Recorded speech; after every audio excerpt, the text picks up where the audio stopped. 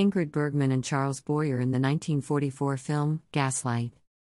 I'm in trouble. I cry to God, desperate for an answer, deliver me from the liars, God. They smile so sweetly but lie through their teeth.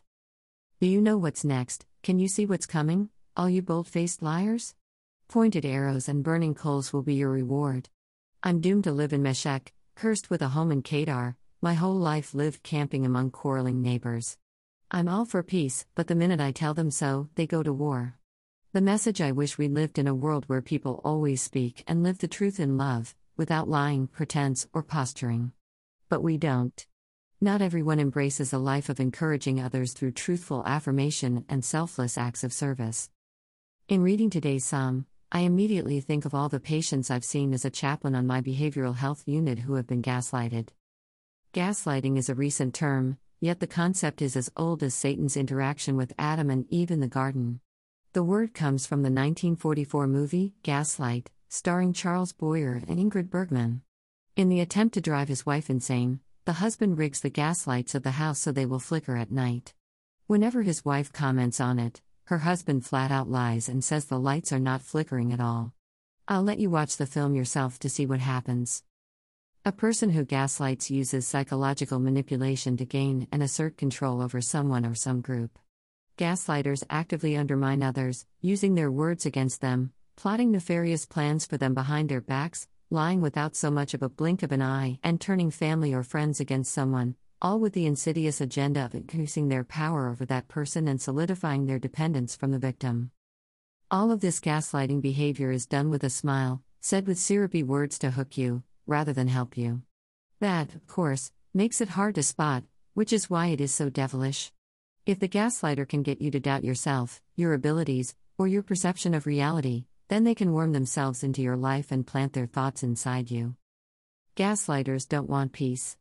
They want conflict. People at war give them an opportunity to gain more influence and power. Plus, they just plain like to watch others fight amongst themselves. It gives them a sense of control. Today's psalm is part of the Psalms of Ascent, songs used by the community as they walk their pilgrimage to Jerusalem and up the Temple Mount. The people collectively lament the gaslighting activity of those who oppose and hate them. And they turn to God, who abhors gaslighters, seeking solace and safety from their evil ways. The gaslighters' end is certain.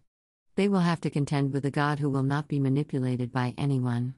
Although it is not our job to punish sinners, it very much is our responsibility to see and avoid gaslighting as much as possible, as well as, God forbid, becoming a gaslighter ourselves.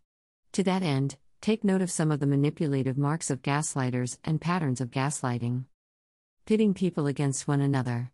This is done a variety of ways through gossip masked as trying to help, subtle slander, and carefully placed lies.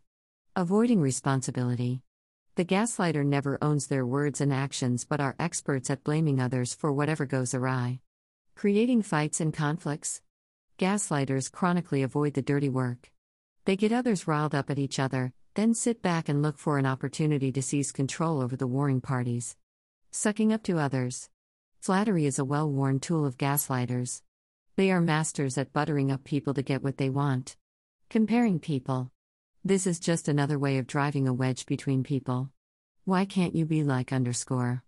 Mistreating the weak and powerless. The weak have no value for the gaslighter because the powerless have nothing to offer them.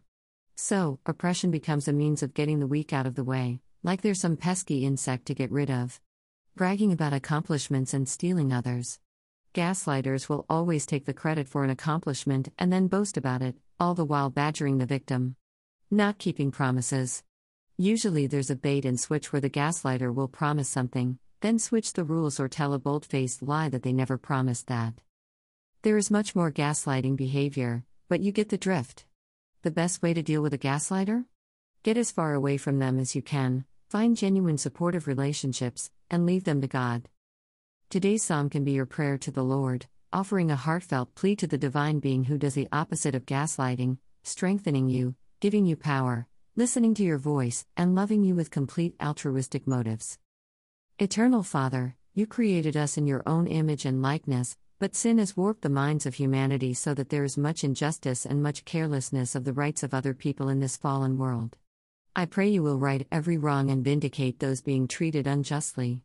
Keep us, your people, from trying to take matters into our own hands for vengeance. Give justice and peace to all those who have been cruelly and unfairly treated. May the injustice they have endured be the means to draw them into the saving arms of your grace, through Jesus Christ our Lord.